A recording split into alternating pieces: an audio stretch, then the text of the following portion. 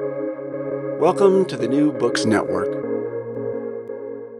Hello, everyone. Welcome to another episode of New Books Network. This is Morteza Hajizadeh, your host from Critical Theory Channel, a podcast channel with New Books Network. And today we are pleased to have Dr. Lee Penman with us. He's here to talk about a fascinating book he's written. The book is called The Lost History of Cosmopolitanism, the Early Modern Origins of the Intellectual Ideal. Lee, welcome to New Books Network. Thank you. It's a delight to finally be here. Thanks. It's customary to ask our guests to tell us a little about themselves, how they became interested in their field of expertise, and also how the book came about. So can you please tell us a little about yourself? Yeah, absolutely. So, as you already mentioned, my name is Lee Penman. I'm a research fellow at Monash University on the Global Encounters project based at the Monash Centre for Indigenous Studies. I think that I would describe myself as an intellectual historian if I was going to label myself. But I've always been interested. I've always been interested in history. As a kid, I played with Lego that was castles and pirates and things like that. So there was always this enthusiasm for the past that was there, and I continued that at university. I went to University of Melbourne where I studied law and arts, but I quickly became unenthused about law. It really didn't capture my imagination as much as the history subjects did. So I ended up completing a double degree, much begrudgingly completing a double degree in arts and law at the University of Melbourne. But I was determined after that to go on and to do a PhD in history, which I did under the supervision of Charles Zeker at Melbourne, an internationally renowned early modern scholar. Now, one of the things that I had been noticing during my undergraduate years, or this theme that kept on coming up, was the idea of the end of the world. Now, this is going to sound a bit strange, Morteza, but bear with me for a second. I was watching the news in the 1990s, and there were these instances of cults and religious conflict, and there was Heaven's Gate and Aum Shinrikyo and sarin gas attacks in the Tokyo subway and things like this. And I was absolutely fascinated by these ideas. Where did they come from? How did they hold such power in the modern world? And so it became obvious as I started to research my PhD that this is the kind of theme that I was going to undertake and focus on apocalyptic ideas. Look, and through a series of coincidences, this led me to 500 years ago, essentially, and I ended up doing my PhD on the subject of apocalyptic thought in early modern Protestant culture, because this was a time where apocalyptic ideas were very, very widespread and very influential, and I really wanted to know what society was like, in which these ideas flourished. So in 2009, I completed a PhD on the subject of apocalyptic thought in Lutheran confessional culture, a very approachable, a very non-specialized subject that anybody can come to and enjoy. But that really set the scene and established a bit of a reputation that I had for working with archival sources. And after that, I took up positions at the University of Oxford on a postdoctoral fellowship, at the University of Queensland as well, where I worked further on the legacies of apocalyptic thought, and also philosophers and thinkers who commented on the subject. And eventually, this kind of brought me to the subject of cosmopolitanism. And what is the relationship between apocalyptic ideas and cosmopolitanism? Well, it's a strange and twisted one. And I think that brings me to the question of how this all came about, which you also posed. So as I was working on the thesis, from 2006, I started to notice every now and again that there were these statements about the cosmopolitan or world citizenship that were turning up in the strangest of places, in Protestant polemics against heresy, in writings attributed to non-existent secret societies, and also on tracts about the Last Judgment and the Apocalypse. And they were so strange that I began to collect them. They began to stick out. So eventually I had something of a corpus of these. I collected about 30 or so references, and out of interest I began to look at histories of cosmopolitanism. But I was surprised to find that there was little or no space accorded to the figures or the expressions that I was finding. So they were unknown, or when they were mentioned, they were summarily dismissed or mostly ignored. And most histories of the cosmopolitan idea spend a bit of time discussing the cosmopolitan notions of antiquity, and then they leap almost 2,000 years into the future to the Enlightenment, and they're satisfied with that kind of historical work. So what I realized was that many histories of the cosmopolitan take this bizarre anachronistic view of the cosmopolitan as a transcendent, a timeless sort of self-evident truth, which is universal and so almost exists in a sacred space that's separate to history. But of course, as an intellectual historian, I think, well, this is rubbish. Every idea is the product of a human mind, and therefore it has a history, it has a past, and there are contexts, which shaped the emergence of the ideas. And that's when it seemed that this body of references that I was slowly collecting could actually contribute to the historiography and to the scholarship that was already out there. Great introduction, and I really like the point you mentioned that there were references to the antiquity, and suddenly there's a huge jump to the Enlightenment, and that's why the book is called The Lost History of Cosmopolitanism. And I must tell you, like many other people, my understanding of cosmopolitanism is what is being universal, being accepting, being inclusive. But upon reading the book, it completely changed my mind. And let us start with Erasmus, right? The person who is usually associated with discourses about cosmopolitanism. He was a person who called himself a citizen of the world. But the word cosmopolitanism in his discourse is different from what we have in mind. How did he use the word cosmopolitanism? Yeah, Erasmus of Rotterdam is kind of the test case with which I opened the book to kind of show that not everything is necessarily as it seems when it comes to the world of scholarship on cosmopolitanism. So Erasmus was a Dutch humanist, renowned as being as a philologist, an expert in languages, an editor of ancient texts, and things of that nature. He also wrote books like Kerala Pakis of 1521, The Complaint of Peace, which propose and argue that, there should be a condition of peace in the world in which men can be brothers together. And, at first glance, if you're looking at this complex of ideas, it seems to coincide with what modern people, with what we associate today with cosmopolitan ideas. So I thought, well, Erasmus is discussed as a cosmopolitan, but what did he actually say about the cosmopolitan idea? And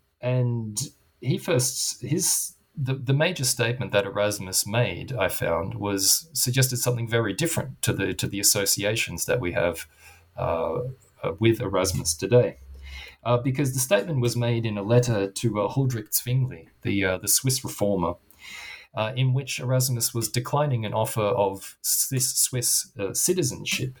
And his words are worth paying careful attention to. So Erasmus responded to this offer that he was most grateful to you and your city for your kindly thought. But my own wish is to be a citizen of the world, to be a fellow citizen to all men, a pilgrim better still. If only I might have the happiness of being enrolled in the city of heaven, for it is thither that I make my way under the constant attacks of all this illness.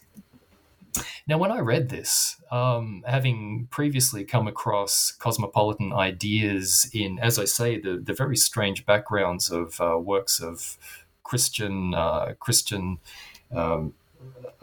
polemic and heretical literature, I was struck first of all by the fact that this was not foremost a secular statement of belonging to the world at large, but it was a statement that was informed by, it seems to me at least, Christian ideas of being a stranger in the world, as well as there were debts there, and of course being a citizen of the city of heaven, and there were also debts there to Stoic ideas of antiquity as well. And so I thought, with Erasmus, there is something going on here that requires further investigation.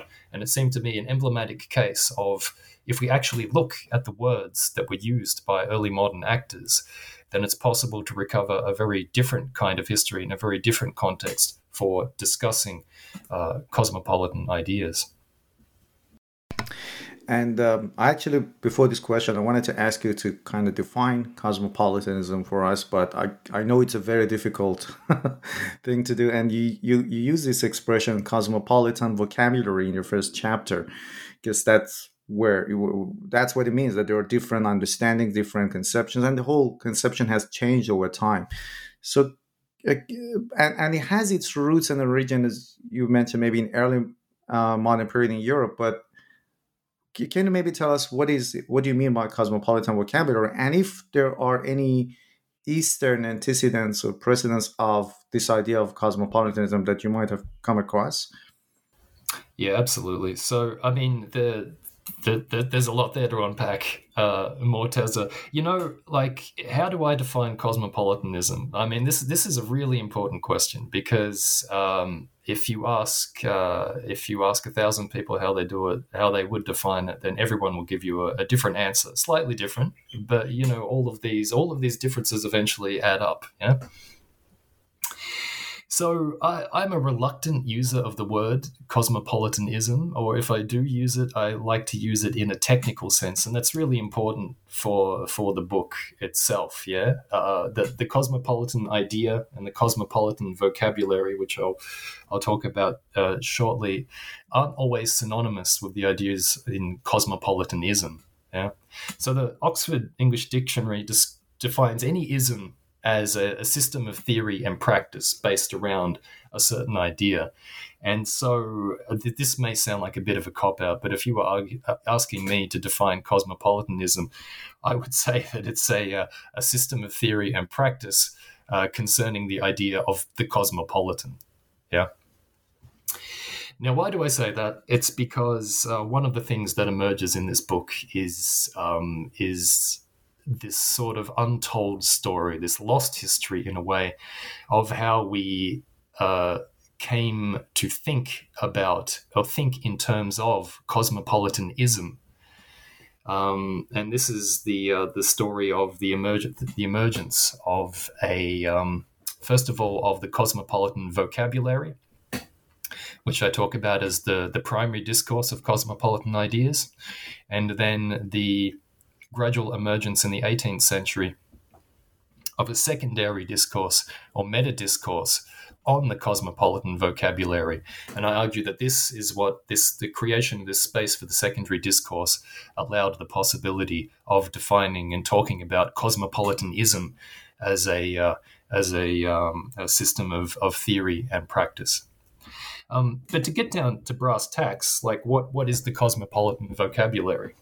So, when writing and researching this book, as I mentioned, what struck me were always those instances where words like cosmopolitanus, cosmopolites, citizen of the world, mundanus. I was reading books in German, in Latin, in English, French, a variety of different languages. It was always these usages of words related to our modern word cosmopolitan, which struck me and which attracted my eye. And when I talk about the cosmopolitan vocabulary, what I mean by that is that what I follow in the book are the words as used by the historical actors themselves. So words like cosmopolitanus, that is cosmopolitan, cosmopolites, and also vernacular cognates like citizen of the world, cittadino del mundo, and others like that. That's the framework of the entire study, is to follow the usages of these very specific words. Now, one of the surprising things about all this is that, after I identified a body of usages of the cosmopolitan vocabulary in early modern sources, is that I started to wonder about, this scholarship which looks at antiquity and says, you have the birth of the cosmopolitan in antiquity, and then you race forward to the 18th century. And so I thought, all right, well, I can't write this history without researching what happened in antiquity as well. And so I went looking for instances of the cosmopolitan vocabulary in antiquity and found that there were really relatively few, really relatively few, only a handful, certainly less than 10. You have these stories which use the cosmopolitan vocabulary appearing relatively late as well. Diogenes of Sinope, is often one of the members of the Cynic school, is often identified as, an originator of the cosmopolitan ideal. And when he uses the word cosmopolites, it's not in the sense of world community or anything like that. It's expressing a sovereignty over himself. And over his, it's almost like an indifference to the rest of the world, as opposed to an effort to join with it. When you look at other cosmopolitan expressions from antiquity, such as in the Roman Stoic school, you start to get very different ideas also being expressed, but using the same vocabulary. These claims. Like Cicero's claim that, and Epictetus, who both state that they are citizens of the world, or they attribute to Socrates this idea that he was a citizen of the world, meaning that he was part of this kind of Platonic great city. So this is a very different kind of meaning being expressed using the same word, essentially. And I found that fascinating. I found it absolutely fascinating. Later, Philo of Alexandria, the Hebrew theologian, comes along, and he uses the word in yet another sense, and that is as a designation for Adam as the first creation, the first man. He had the whole world as his place of residence and as his place of citizenship. And that was a third example of the cosmopolitan vocabulary. And still a third entirely different idea of its potential meaning. And that's almost where, these kinds of usages sort of run out. After that, they seem to appear, or at least in my research, I could only find them in works of the early Christian church in the Near East. In Syria, around 300 C of the Common Era, there were references to Christians being constituted to be citizens of the world. And, Ambrose, the teacher of Augustine, has this famous statement in which he sort of mashes together earlier statements of the Cynic, of the Stoic, and of Philo of Alexandria's kind of Hebrew idea of Adam as a citizen of the world, and he uses it as a synonym for something entirely different again, and that is the New Testament idea of the Christian being a fellow citizen of the saints. That this idea of the cosmopolitan is actually related to not to an earthly city of the world, but to a heavenly city that is yet to come, the New Jerusalem. And in his discourse, he talks about how that Christians are foreigners and strangers on earth, but they are citizens of the saints, with reference to the epistle to the Ephesians. So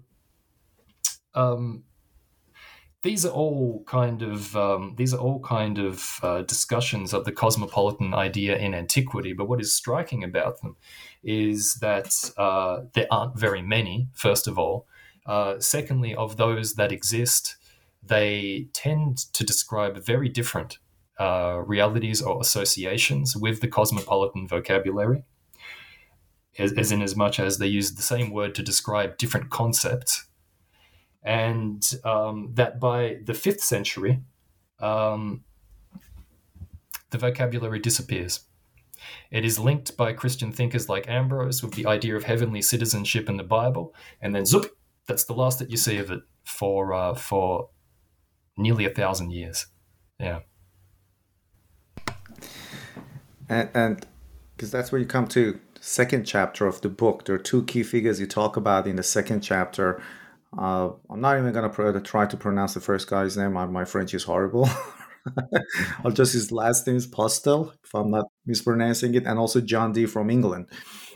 So your argument is that these two figures were quite influential in let's say in our understanding of the word cosmopolitanism. So can you talk about Postel first, and also he had a book, The Republic of Turks, I guess.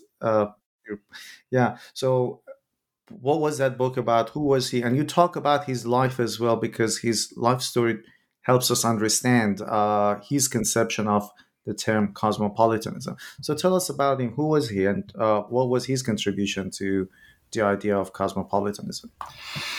Yeah, well, Postel's book, Guillaume Postel, his book on the Republic of Turks, was published in 1560. And 1560, if you look at histories of cosmopolitanism, it's often seen as this watershed kind of year in which, boom, the cosmopolitan vocabulary pops back into European consciousness. Now, it's not actually true. It has been around since the earliest example of its usage that I found was 1516. But in De Partibus Etiam, a kind of humanist teaching volume, that it's very likely that there are even earlier usages as well that I haven't been able to turn up. But 1560 nonetheless is seen as this kind of watershed moment, and the person who is at the epicenter of this kind of cosmopolitan awakening is Guillaume Postel. Now, Postel is really a bit of a strange character, and this is why I talked about his biography in the book, mainly in order to relay just how strange this person was.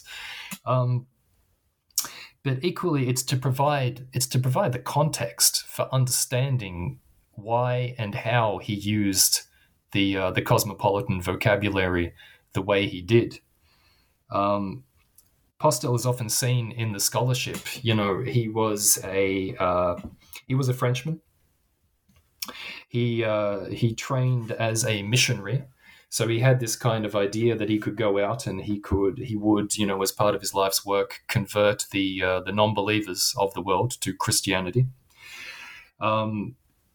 But he was also described by a contemporary as the most accursed and unhappy man that ever lived. Yeah, he was a brilliant young scholar, a mathematician, a cartographer, an Orientalist, very skilled in languages.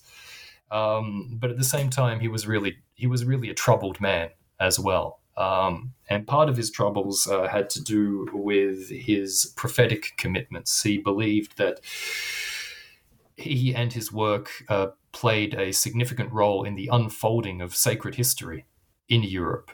He believed that he himself was a prophetic figure who was destined to play a role in securing what was, in essence, a vision of Christian universality around the world. When you approach a book like on the Republic of Turks, it's quite eye-opening to really consider what is going on there. Many of Postel's works prior to this particular book had outlined this idea of world concord, De Orbis Concordia was published in the 1550s or 1540s, a few years. And in that book, he talked about the importance of the Christian Republic and how the Christian Republic would kind of, as its destiny, it would spread and it would conquer the entire world and turn the whole world into a Christian republic. Yeah, on the basis of what he called right reason. Now, what he actually meant by that, I'm not entirely certain. He seemed to define it in various different ways.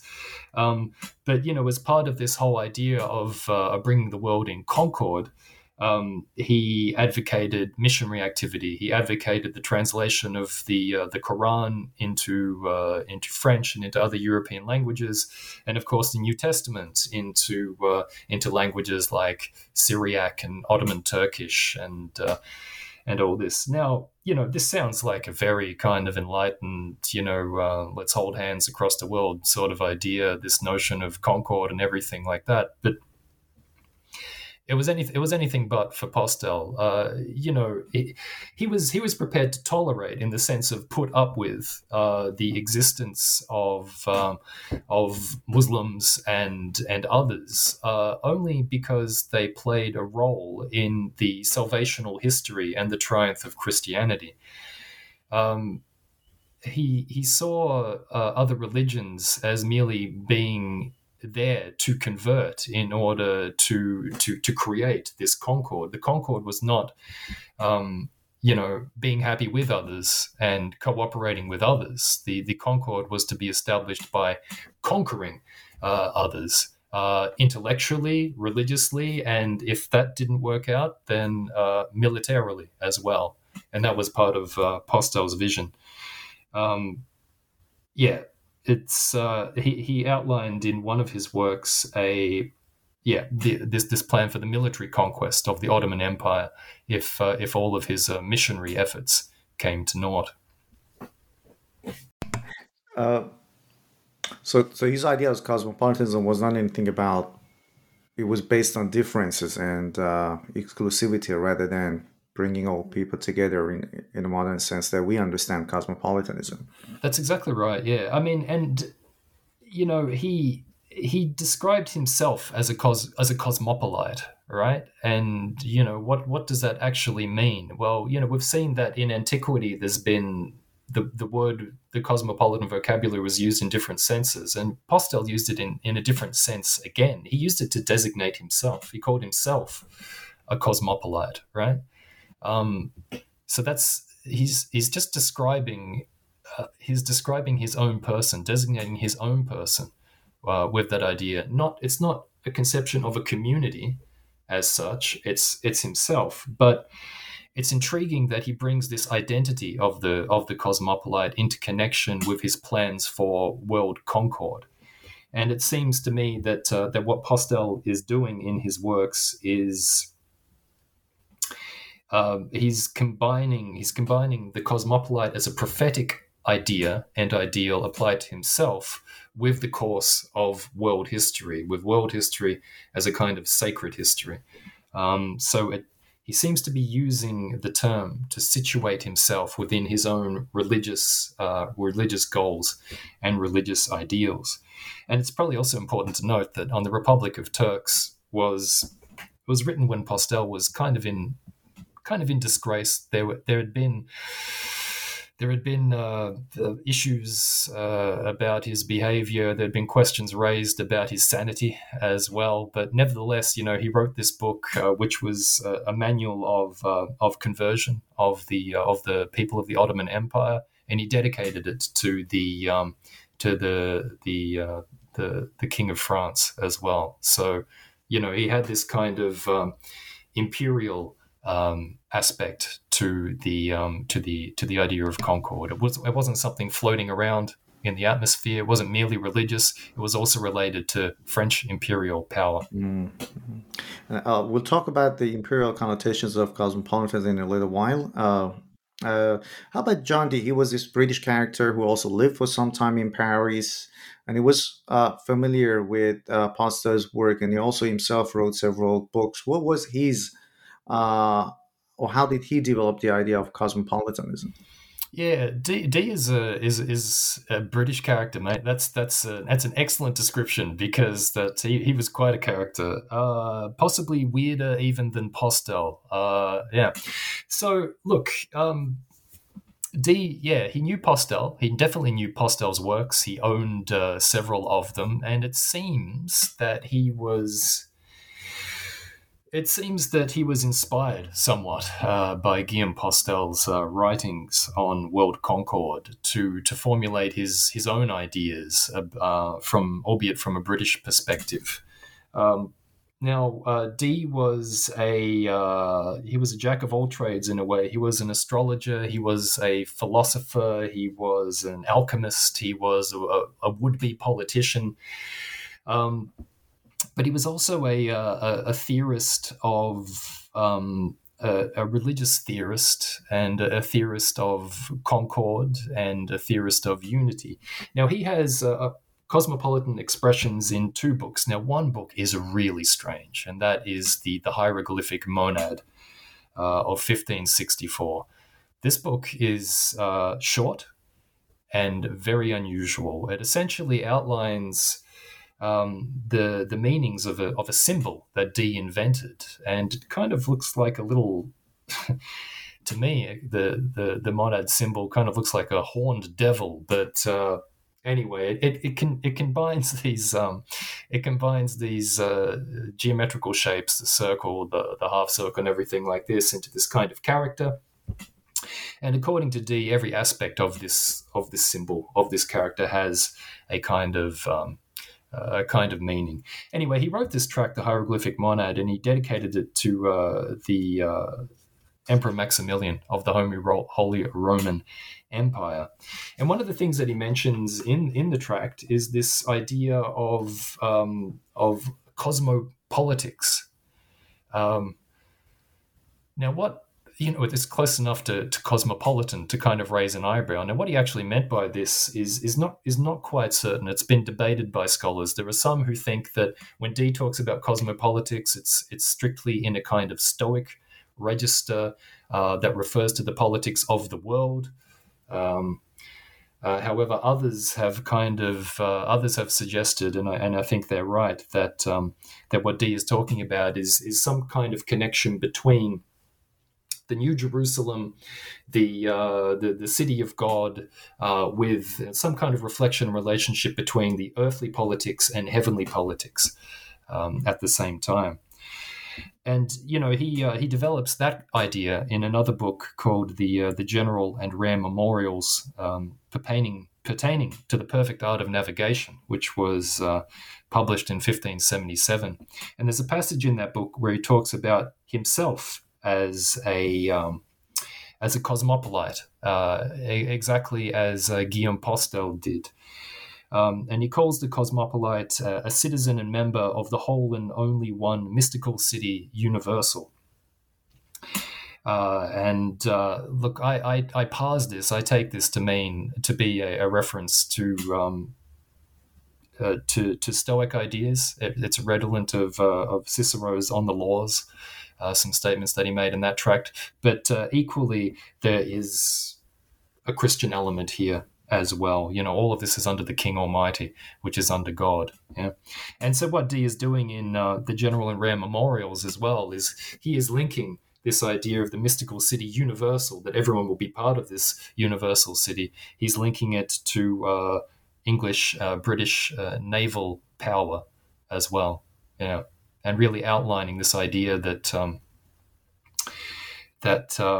it is the English right to take possession of territories in other places, because they represent the will of God and have divine sponsorship for their ideas. Let's move to chapter 3 of the book, and I must say that was my favorite chapter, because I'm interested in the idea of cartography and how ideology is manifested through maps. And the title of the chapter is "The Theaters of the World." And I'm going to ask a few questions, and I wish that the listeners, I strongly encourage the listeners to pick up the book and have a look at the pictures that are included there. But let's, just as an introduction, can you tell us how is cartography related to cosmopolitanism, or how are geographical explorations and expansions could be read as a manifestation of Protestant or Reformist worldview?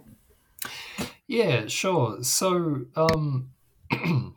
it's one of my favorite chapters as well, Morteza. I really enjoyed researching it and writing it. So, yeah, look, cartography is related to the cosmopolitan idea.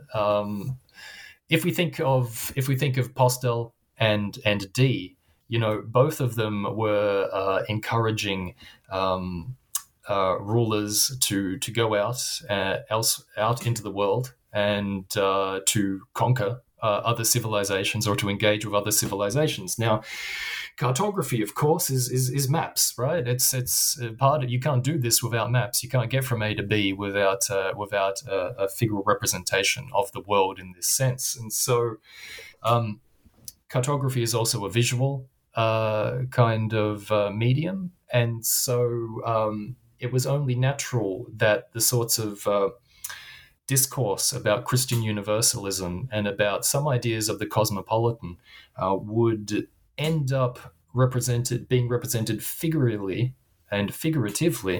on some maps. Now, an important part of this was, of course, the specific influence of people like Guillaume Postel, because in addition to everything else that he did, he was also a map maker as well. He surveyed part of the Levant. He created maps. He created specific projections of maps. He saw, and apparently others in early modernity also saw, some kind of relationship between representations of the world, cartographical representations of the world, and sacred history.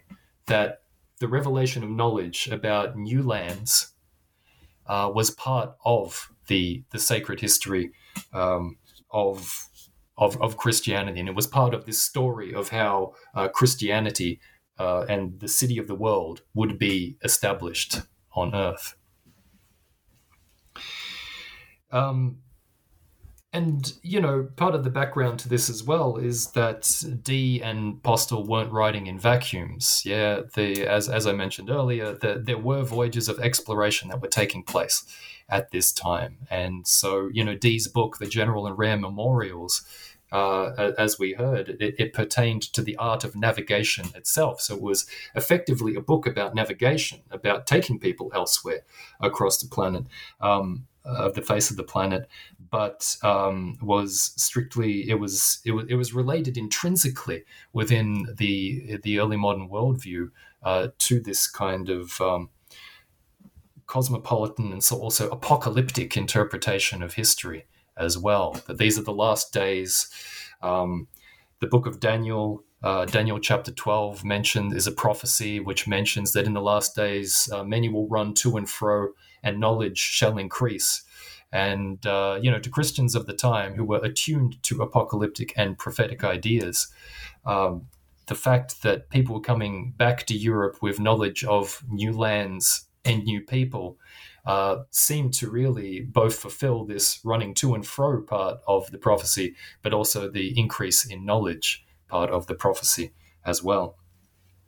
So there were a kind of a variety of ideas that created this nexus between geographical discovery and apocalyptic worldviews, prophecy and exploration, and this couldn't help but be represented on maps of the time as well.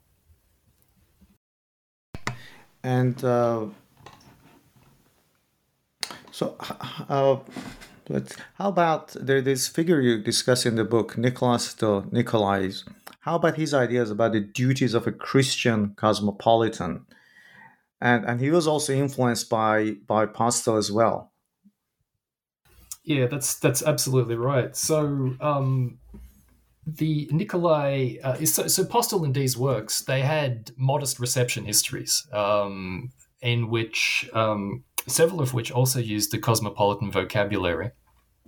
And introduced other ideas into the into the notion of the cosmopolitan idea. So Nicolai was one. He was a geographer. He was an author of several books on geographical subjects.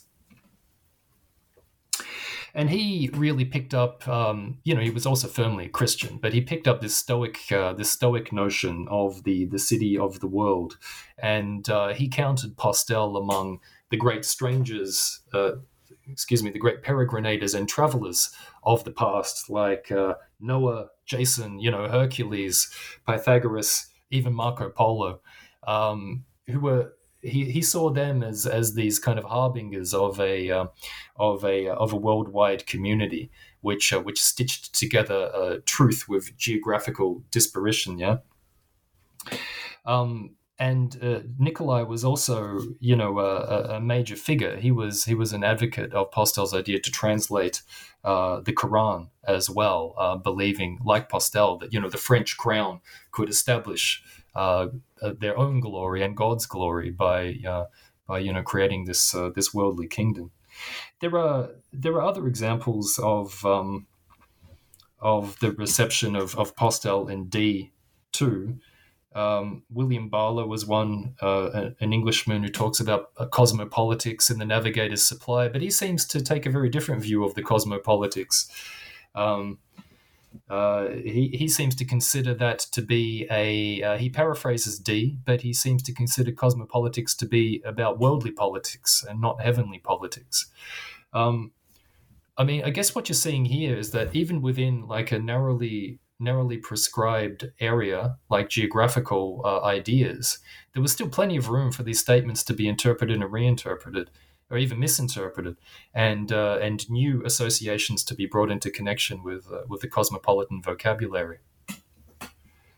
So how about John Dee? John Dee's ideas in England, because it was at that time that England was also expanding its imperial power. The British imperialism was expanding. Were his ideas influential or impacted British imperial expansions? Yeah, it's a really good question. If I had to give an answer, I would say I'm not certain. I think it's probably more helpful to see Dee's work as part of this sort of occult fifth column, if you will, in literature about imperial expansion, because there are other works out there which justify the building of empire, not so much from the kind of abstruse, symbolic, occult, alchemical sort of context that Dee puts out there, but from for far more mundane reasons, such as commerce and territory and things of that nature. But then again, Dee's ideas were repeated by various authors. There is Samuel Purchas, for example. Well, Richard Hakluyt, the proponent of exploration he mentioned Dee's work. He quoted from Dee's books, and there were a great many readers of his works. Samuel Purchas was another one, an Anglican clergyman who wrote a continuation of Richard Hakluyt's work as Hakluyt as Posthumus. And, that book contained an incredible kind of figural title page, which united many of the themes that we've been discussing, Morteza, here, about a map of the world. This amazing title page which features a map of the world at the bottom, and yet at the top it has this kind of figural representation of sacred history of the British, more specifically the English, as the chosen people who will establish God's kingdom on earth. It's really fascinating to see this material, and you can see that in France, Postel had this kind of reception by Nicolai and by others who saw the French kingdom as being the agents of this territorial expansion and the creation of this heavenly city, if one can call it that. While in England, you had, John Dee and the people who read his works kind of describing the establishment of this heavenly city under English imperial power. And of course, if you look at John Dee himself, he dedicated his works to all kinds of monarchs and rulers, like the Holy Roman Emperor too, right? So, there's plenty of room for everybody if they want to take up this prophetic role in the apocalyptic drama. And there was this picture in the book that kind of fascinated me, fool's cap, or world map on a fool's cap. And I wish, and like I said, I do strongly encourage our listeners to pick up the book and have a look at that picture. It's on page 45. Can you talk about that picture? Because you devote a couple of pages discussing the relation of that picture to cosmopolitanism and cartography. Yeah, that's exactly right. It's a fascinating image, isn't it? I mean, I can remember when I first saw this as an undergraduate, and I just thought, what on earth is this supposed to be? Like, what does this represent? What is this? It's so unusual. I'd never seen anything like it in early modern visual culture at all. Yeah, it is for those listening who don't have the benefit, you should be like Googling this as I say it. It's the Fool's Cap world map, and what it represents essentially is it has a jester. It's like a court jester. It depicts a court jester, but instead of a face, the court jester has a map of the world. Yeah, it's a really incredible image. Now, that's not the only thing that's on this particular image as well.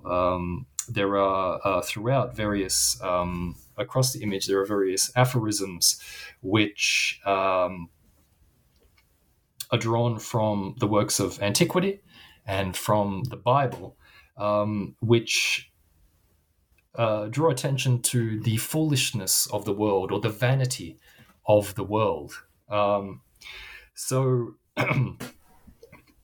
Jeremiah in the Old Testament, all men are without sense. You have Perseus Flaccus's refrain, "Oh, the toils of men, the emptiness of life," and indeed on the Fool's Cap itself, you have this message that this head is worthy of a dose of hellebore, which was a potent poison. Now, the strangest thing about this kind of conjunction of images, the jester and the map, is that it actually has the cosmopolitan vocabulary attached to it, because in the cartouche next to the image, we read that Democritus of Abdera laughed at the world, Heraclitus of Ephesus wept over it, and Epictonius Cosmopolites engraved it. And this is really quite unusual. The designer, the creator of the image, claimed to be called Epictonius Cosmopolites, but this is an obvious pseudonym, yeah. But we are supposed to understand from this that the Epictonius, his first name, derives from a Greek word which means roughly "he who dwells on earth," and Cosmopolites means, of course, a citizen of the world. Now, at first, it doesn't seem to make much sense. A citizen of the world who dwells on earth. Well, of course, a citizen of the world would dwell on earth, right? But it seems to me that what the correct reading of this name is supposed to be that the designer is a one who dwells on earth, even though he is a citizen of the heavenly city. When the city of the world in this with this reference is not an actual worldly city, but is the heavenly city, the mystical city of Christianity. That is at least my interpretation of it. The fascinating thing about this particular engraving is that several years earlier, it was based on a woodcut that was created several years earlier, and there is some evidence to suggest that Guillaume Postel was involved in the circle that was responsible for the creation of the original woodcut. So again, we get this kind of link back to Postelian ideas of prophecy and apocalypse. There have been various interpretations and discussions of this map, the Fool's Cap world map.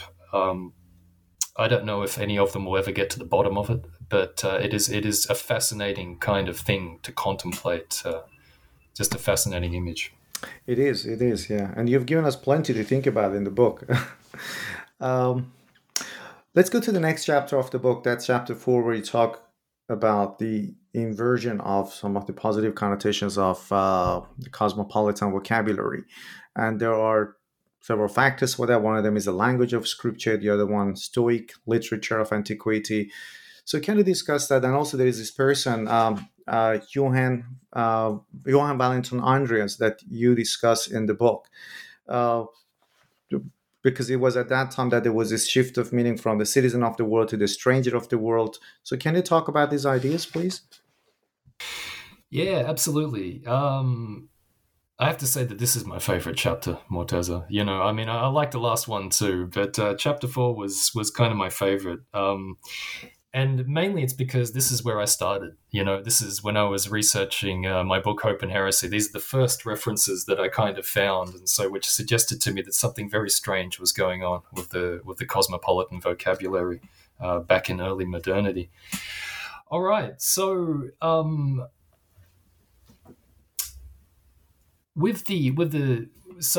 just spoke about the pseudonym Epictonius Cosmopolites, yeah, and how it has the potential to be nonsensical if you interpret it as a citizen of the world who dwells on earth, or it has the potential to make a lot of sense in a Christian register if you describe it or interpret it as a citizen of heaven who dwells on earth. Yeah. One of the long time themes that had been linked in the Christian imagination to the cosmopolitan vocabulary, in fact, since Ambrose, whom I mentioned earlier in our chat, was this idea that the citizen of heaven, that the Christian was a citizen of heaven, that they are a stranger and sojourner on earth, like a pilgrim, who only spends a little bit of time here before they die, and then they spend eternity in heaven. So, the time the Christian spends on earth is fleeting compared to the eternity that they will spend in their home, which is where they have their citizenship. So there was always a potential with the cosmopolitan vocabulary and the cosmopolitan idea, as we have also seen, to kind of understand this in different ways. People use the cosmopolitan vocabulary to define themselves or to discuss others. And with that, there came certain connotations. If it was a positive thing, a citizen of the world could be, well, a fellow citizen of heaven like me. But it could also be used negatively. And what happened in the 16th and 17th century in the wake of the Protestant Reformation is that you had a cadre of reform-oriented clerics who looked askance, if I can put it that way, at the discourses of antiquity, particularly discourses on the cosmopolitan, and started to invert the associations, the once positive associations of phrases like citizen of the world in preference to phrases like citizen of heaven. Now, one of those clerics was Johann Valentin Andreas, who in several works kind of explored this idea in a really creative and interesting way. I think he was enamored by this metaphor of the life of a Christian lived as a kind of stranger on earth, and that we were merely here for a short while and pilgrims here. And so he wrote a utopian work, Christianopolis, which explored this idea. But he also wrote other books which went further into it, such as a judgment on the horoscope of Christian Cosmoxenos. And this was a rejection of the idea of the Christian as a citizen of the world. It associated all worldly things with dross and filth and vanity and vainglory and things like that, and instead discussed the Christian as a citizen of heaven. Now, in order to do this, he actually he added to the cosmopolitan vocabulary. Yeah. he created the figure of the Cosmos Xenos, who was a kind of the stranger to the world, or the stranger in the world. That's the Christian Cosmos Xenos is a Christian who was a stranger in the world. That is a kind of literal translation. And xenophobia comes from the same kind of root as we have of Cosmos Xenos here. So yeah, in order to express this idea that the Christian should shun the world and shun its temptations and fleshly wonders and everything like that, Andre developed this kind of discourse of the Christian stranger. And in one of his books as well, he also described he also put forward that the Christian should not only be a stranger to the world, but should also Cosmos Xenos, but should also be an enemy of the world, a cosmopolemos.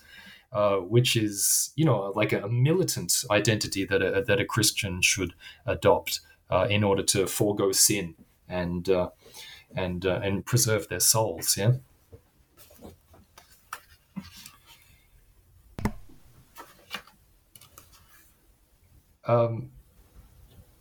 There was also, Andre wasn't alone in this as well.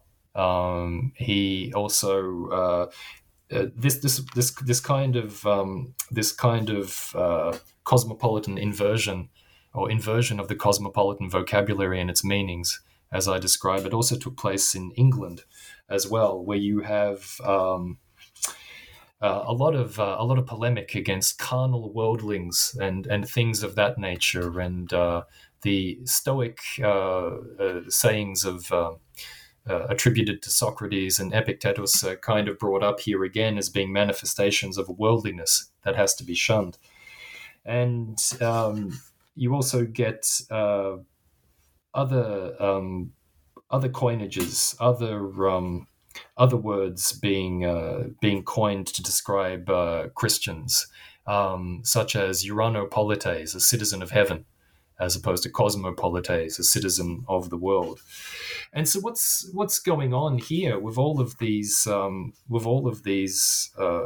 religious sort of rejections of the cosmopolitan vocabulary is that you have this abandoning of the cosmopolitan idea or the cosmopolitan language within reformist-oriented Protestant circles in favor of language that's found in the Bible, such as citizens of heaven, strangers in the world, and things of that nature. So, the chapter 4 of the book looks almost at how Christians almost wrote themselves out of the major story of the usage of the cosmopolitan vocabulary, how they became estranged from a concept which, as we have seen, Christian ideas voiced by Postel, by Dee, and by numerous others were essential. The Christian idea was essential to their views of the cosmopolitan. All of a sudden, in the 17th century, in the wake of the Reformation, with the beginning of the 30 Years' War, with the beginning of this kind of acute, almost forensic legal demand for orthodoxy among various Christian confessions, then all of a sudden you have this focus on possible negatives associated with the term. Yeah, until by the end of the 17th century, after Samuel Crook and Johann Valentin Andre and others have sort of said, no, we're not citizens of the world, we are citizens of heaven, you have almost no kind of no Christian discourse which uses the cosmopolitan vocabulary like in the centuries past. And let's go to chapter 5. That is where we discuss the rise of the rise of science and also secular natural law, and how the bedrock of modern secular cosmopolitan doctrine was formed. And you also talk about the Republic of Letters and how it changed the concept of cosmopolitanism. Can you discuss these ideas, please? Yeah, absolutely. Morteza, as I mentioned off air, this was the hardest chapter to write. It really was. This was. So, look, this chapter focuses, in essence, on three separate areas, and it was a hard three separate areas that have been identified by scholars of cosmopolitanism as being crucial to the growth of modern cosmopolitan mores. Yeah, modern cosmopolitan ideas. Um, However, if you actually go back and you look at occurrences of the cosmopolitan vocabulary in these areas, those being the Republic of Letters, those being the rise of natural law, and those being the scientific revolution and the growth of science, you do indeed find occurrences of the cosmopolitan vocabulary, but they are never decisive. They don't occasion any changes. They're not really impactful. They appear in these works, but they're not essential to changing them. Yeah. So we have this kind of tension between what the historiography of cosmopolitanism tells us and what the actual actors kind of talk about in the works. Now, I mentioned that this was hard to write because in a way, the decisive move of the 17th century has already been made in chapter 3. The Christians have written themselves out of the cosmopolitan vocabulary, so to speak. They're now pursuing their own citizenships of heaven and everything like that. What you have left by the end of the 17th century then is a bunch of authors working in nominally secular areas. At least we tend to think of these areas as secular today. And they are essentially the only ones in the late 17th century who are using the cosmopolitan vocabulary. So, if you were to look back, if you were going to search for a role of cosmopolitanism, say in natural law or in science, you would find it. And if you never looked at the religious uses of the cosmopolitan vocabulary, it would be very possible to have to develop an entirely false sense of what was going on in the 17th century.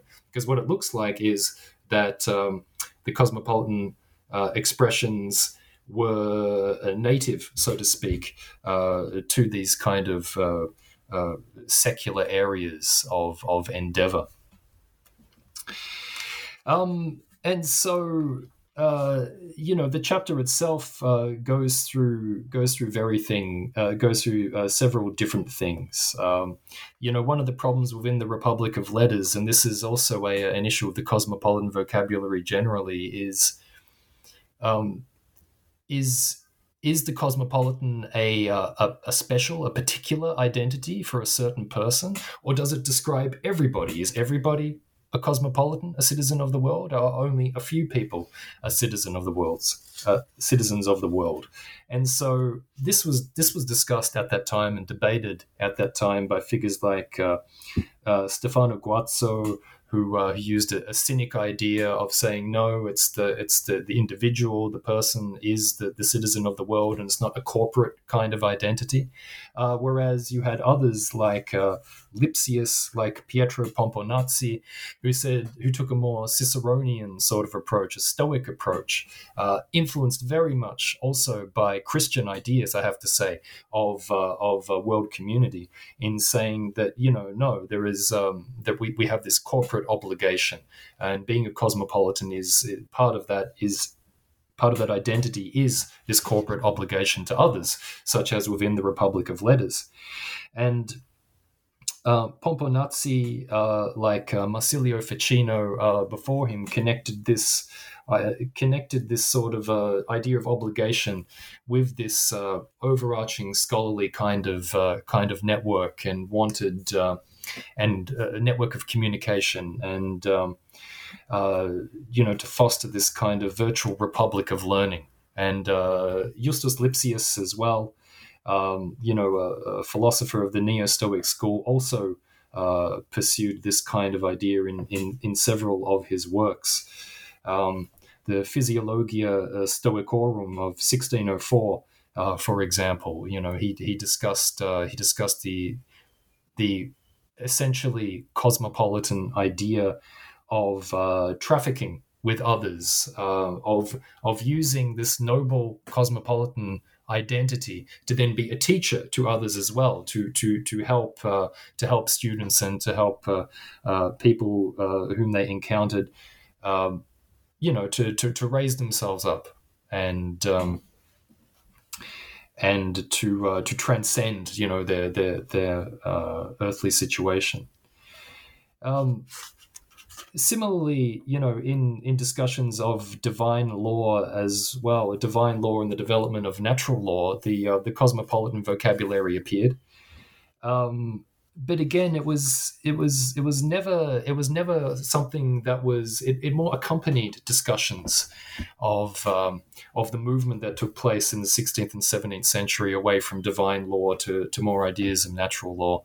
This notion of divine law in the past, which was which had devolved to specific peoples and to specific religions. Philo of Alexandria talked about it. Guillaume Postel talked about it as well. That the French, for example, would be the inheritors of God's will, and so what they did would be in accordance with divine law. Yeah. Of course, the wars of religion in France, the 80 Years' War between the Spanish Habsburgs and the Netherlands, and the 30 Years' War, which was, at least in its earliest phases, at least somewhat a religious war, a war of religions, showed quickly that there was a folly involved in all of these different religious parties in Europe waging war against one another, and all claiming that they were right, that they had the divine right to do so, and that God sponsored their actions. This wasn't a feasible way forward for Europe. As such, in the 17th century, you had notions of natural law being brought to the fore as being kind of the governing sort of idea that should regulate politics. And inevitably, the cosmopolitan vocabulary was used in these contexts, but only in the background. It's interesting that in the historiography, the rise of natural law has been seen as one of a locus of the cosmopolitan ideal. And yet, when you were looking for the cosmopolitan vocabulary within natural law tracts, it's almost nowhere to be found. It's like a handmaid, if you will, to the main drama. And as for science, this is a really interesting one. Again, you have these kinds of nefarious characters coming to populate the story of the scientific revolution. We're talking not about scientists using the cosmopolitan vocabulary to describe, their exchanges of experimental results and all that kind of thing, but rather it was used to designate, not designate contact and between scientists, but to designate secrecy and to designate sorts of ideas of trickery, almost, if you will. Yeah. A famous example of the use of the cosmopolitan vocabulary this time was by Michael Sendivogius. I won't bother to lambast you with my attempt to pronounce his Polish name. But in 1604, he wrote this tract on 12 tracts on the Philosopher's Stone, and it was published anonymously. And at the conclusion, or towards the conclusion of the book, he wrote that, "If you ask who I am a cosmopolitan. If you know me and wish to be a good and honorable man, keep my name a secret. If you do not know me, forbear to inquire after my name, for I shall make public nothing more than appears in this writing. Believe me, if my rank and station were not what they are, I should enjoy nothing so much as a solitary life, or to have joined Diogenes in his tub." So this is kind of this really Cynic school inspired usage of the cosmopolitan vocabulary there, which doesn't have which has nothing of the sorts of connotations of an overarching community of scholars or anything like that, or of sharing of information, which leads to this revolution which drives humanity forward and to a cosmopolitan state. It's used in a rather different way, and you have similar usages by other natural philosophers of the period as well. Giordano Bruno, for example, called himself an ass of God, a donkey of God, much like Postel did too. And various others. Who was the George Starkey is the one I'm thinking of, who also adopted the cosmopolitan as this kind of pseudonym, but then eventually articulated a sort of prophetic idea of his alchemical experiments being a gift of God that would help to transform the world. So if you were turning to the scientific revolution, and that term has its detractors, and there's a considerable debate about it, but if you were to turn to that material and looking for the cosmopolitan vocabulary to kind of document these way stations on the way towards modernity, you would find very few that would fill you with confidence that was actually happening during this period. Instead, what you find is a rehashing and a reframing of all of the different sorts of cosmopolitan conceptions that we've seen in the past, the Cynic, the Stoic, and the Christian combining together. And probably the best is, the last word should be left for Robert Boyle, the skeptical chemist on this topic, who says that, who invokes Socrates and Epictetus and others when he says that, "Whatsoever therefore philosophers do tell us of a wise man, that he is nowhere banished because he is a citizen of the world, I must think a Christian everywhere in exile, because he is a citizen of the heavenly Jerusalem and but a stranger and sojourner here." And it's really interesting to see this sentiment, which comes straight out of like the Protestant polemic of the earlier 17th century, being expressed but by a natural philosopher and by Robert Boyle, a Royal Society member. So Christians may have written themselves out of the cosmopolitan vocabulary and out of this narrative with their own works, but they continued to persist even in nominally secular areas, an admixture of Christian, Cynic, Stoic discourse on the cosmopolitan idea. And what happened in the 18th century? Because that's what was, by the time we got to the 18th century, was cosmopolitanism a homogeneous idea? Because you discussed both there are both secular and also sacred registers of the word, and maybe an examination of lexical tradition of the 18th century. What does it reveal about the shift in understanding of the concept of cosmopolitanism? Yeah, this is the subject of the 6th chapter, which is Heavenly Cities of the 18th Century Philosophers, a title which comes from a book by Carl Becker, the famous historian, who argued that he argued for a kind of radical historical continuity during the Enlightenment, that the Enlightenment is often seen as this major break. You had what came before, and somehow you've got this enormous break that takes place, and then there is only the Enlightenment ideal. And Becker was arguing that the Enlightenment certainly injected new ideas into kind of the public sphere and into public discourse, but really what it did is that he says something like it demolished the city of God of St. Augustine, only to rebuild it with new materials. And it's this idea of the recycling that took place, and the continuity of early modernity with the Enlightenment era that I really get at in this chapter.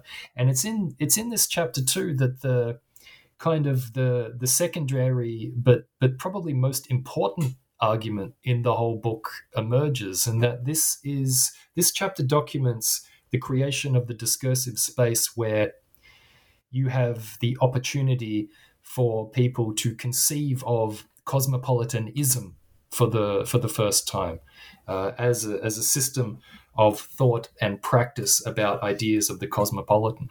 Now, historically, before the 18th century, there were all kinds of different cosmopolitan conceptions. Yeah, Cynic, Stoic, Christian, anti-Christian, all of these things, and people were using them willy-nilly. Like it could mean one thing one time, and it could mean another thing another time. Francis Bacon, for example, in two of his essays, I believe, he uses the citizen of the world. He uses it in a positive sense in one essay, and then 6 years later, in another one, he describes someone as a citizen of the world in a negative sense. Like they are a renegade. So, but a feature of all of this chaos of usages is that no one is really reflecting on what the words mean. There is certainly no accord between different people about what the word cosmopolitan means, what a cosmopolitanos is, what a cosmopolite is, or anything like that. People just use the words and they meant what they meant. And if we can't recover that, what they mean from their context, then, well, we don't really know. You know what I mean? In the 18th century, however, this changes for the first time. And it changes because people start to reflect on historical usages of the cosmopolitan vocabulary. And by doing so, they start to think about cosmopolitanism for the first time. Now, the crucial thing, and I'm glad that you mentioned this in your question, was, to me, it was the rise of the lexical tradition in Europe. Now, the words cosmopolitan or cosmopolite, the cosmopolitan vocabulary had appeared in dictionaries before. I think in the 1650s in England, Blount's Glossographia contained the word cosmopolite, but it had this really obtuse definition. It just said a citizen of the world. As we know, that could mean anything, right? But in the 18th century, you started to have these projects which reflected on this kind of raw cosmopolitan vocabulary. A watershed moment here is the Dictionnaire Universel of 1721, which is an enormously influential kind of definition of the cosmopolitan idea. And it provides, the Dictionnaire defines a cosmopolitan as a word that is sometimes used in jest to designate a man who has no fixed abode, or a man who is nowhere a stranger. Yeah, these are meanings that are familiar to us. It derives from the Greek word cosmos, the world, and polis, the city, and signifies a man for whom the world is his city or fatherland. An ancient philosopher, upon being asked from whence he came, responded, "I am a cosmopolitan." The unknown author of an excellent alchemical tract titled Lumen Chemicum gave himself the name cosmopolitan. So we have references there to things that we know about, right? The ancient philosopher is either Diogenes or it's Socrates, depending on whether you prefer the Cynic or the Stoic tradition. And the author of the alchemical tract is Michael Sendivogius, who we just discussed, who called himself a cosmopolitan. But this dictionary entry shows a reflection on various historical usages. It shows a broad sort of selection of meanings that the word could have, which is what a good dictionary should do. Now, but on account of the influential nature of this dictionary entry, it also created a problem, and that problem emerges when the substance of the Dictionnaire Universel is used by Ephraim Chambers in his Encyclopedia or Universal Dictionary of the Arts and Sciences in 1728, 7 years after the publication of the French Dictionnaire Universel. And Ephraim Chambers just basically translates selections from the Dictionnaire Universel. He keeps most of the elements, but not all of them. There was also a German dictionary writer, Frisch, who also, I don't want to say ripped off, but let's say plagiarized the majority of the Dictionnaire Universel's entry. And now, if you were a historian and you were to look at these three dictionaries, one produced in Germany, one produced in England, and one produced in France, they all say the same thing, essentially, about the cosmopolitan word, right? Now, this would give you the false impression that the word cosmopolitan meant exactly the same thing in England, France, and Germany. But in reality, there's this kind of lexical promiscuity going on where you just have the author of one dictionary copying the earlier definitions. Yeah. So there's no relationship. What I'm trying to say is there's no relationship between the definition of the cosmopolitan with how the word was actually used. Yeah.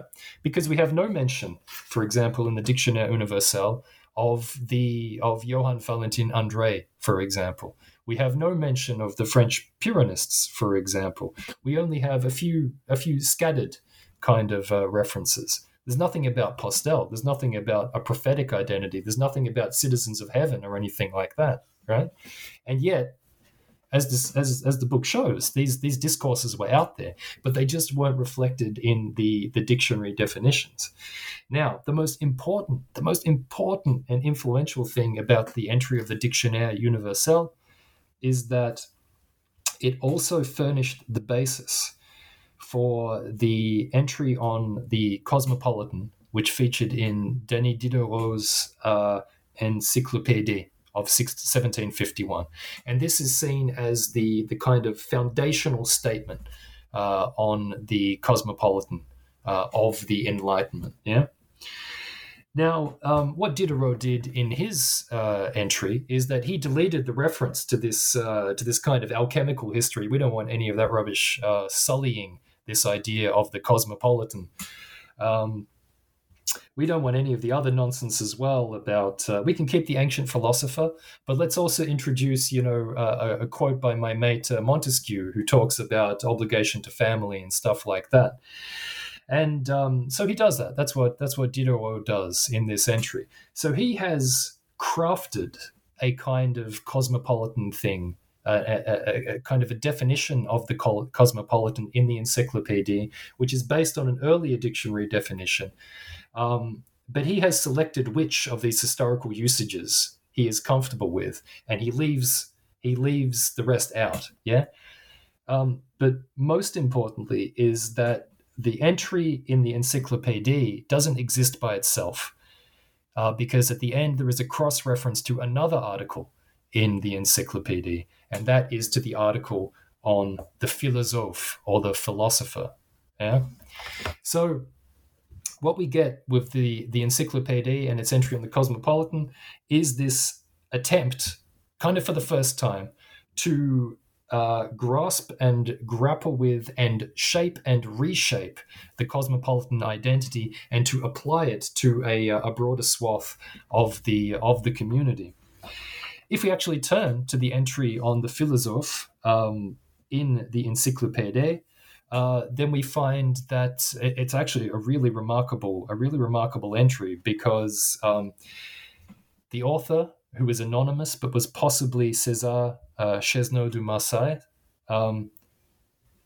he was clearly aware of the Christian discussions of being a stranger nowhere in a world, because he explicitly says that our philosopher does not find himself in exile in this world. He does not at all believe himself to be in enemy territory. Yeah, this is a direct response to the Christian ideas of the stranger everywhere in the world with that idea. It's almost as if he's taking on Johann Valentin André in that particular entry. And of course, du Marseille is also not happy with Justus Lipsius and Neo-Stoicism as well. He says the philosophe is an honorable man who acts in everything according to reason and who joins to a spirit of reflection and precision, morals and sociable qualities. From this idea, it is easy to conclude how far removed the insensitive sage of the Stoics is from the perfection of our philosophe. So what he's saying there is that what he's claiming is that, the philosophe, this idea of the philosopher, is something completely new. It's something completely new and wonderful, and we have invented it. You know what I mean? And the philosophe, the identity of the philosophe, is intrinsically related to the cosmopolitan. Yeah, that there's that link between the two articles, the cosmopolitan and the philosophe in the encyclopédie, and you can't have one without the other. So here we have this. The first inkling, I think, of what becomes this kind of. At the beginning, I spoke about this transcendent cosmopolitan idea, right? I think here is its kind of first historical sort of expression that you can be a philosophe and you can be a cosmopolitan, and none of this is related to any of this Christian nonsense or any of this Stoic stuff. It's something completely new. It's this truth that exists out there, and we have plucked it and we have expressed it in these pages. And this is the beginning of the discourse of cosmopolitanism, yeah? Because what becomes cosmopolitan after this point is anything related to the substance of these dictionary entries. And yeah, there are several historians who've written about the history of cosmopolitanism who have unfortunately swallowed the story of the philosophes a hook, line, and sinker. Yeah, they have failed to actually realize that. Yeah, it was actually the philosophic identity was built, as it was expressed in the encyclopedia, was actually built on the trials and the tribulations of early modernity and of the 16th and the 17th centuries, and that you can't actually have, this philosophical cosmopolitanism without those earlier expressions. Yeah, this could only happen because of what came before, not despite. Yeah. Yeah, and to me, that was an interesting part of this chapter, that the French philosophers sort of appropriated that idea of cosmopolitanism, that they use it synonymously with philosopher. Dr. Lee Penman, thank you very much for this fascinating conversation, and I do strongly encourage our listeners to pick up the book and read it. It's a very, very dense book. There's a lot to learn from the book. I've read it once, and as I told you earlier, and as I was reading it, I found myself taking just a lot of notes, and I'm sure I need to go back to some of them and revisit some parts of the book again. Yeah, well, look, thank you for the kind words, Morteza. Look, you say it's dense. Hey, it's only 130 pages long in the text if you ignore the footnotes. So it may be dense, but it's not that thick. So that's a positive. You're right. Yeah. It's you can go through the book. I mean, time-wise, you can go through the book fairly quickly, but because I don't have the history background, so I read it slowly, and like I said, and I did find myself going back to the footnotes as well, because I was trying to make connections with my previous writings. But yeah, it's not a terribly long book. It's 100 and excluding the footnotes, it's to be precise, it's 130 pages. Yeah, so it's not that long. You're right. Thank you again for being on New Books Network. Thank you, Morteza. It's been a pleasure, mate.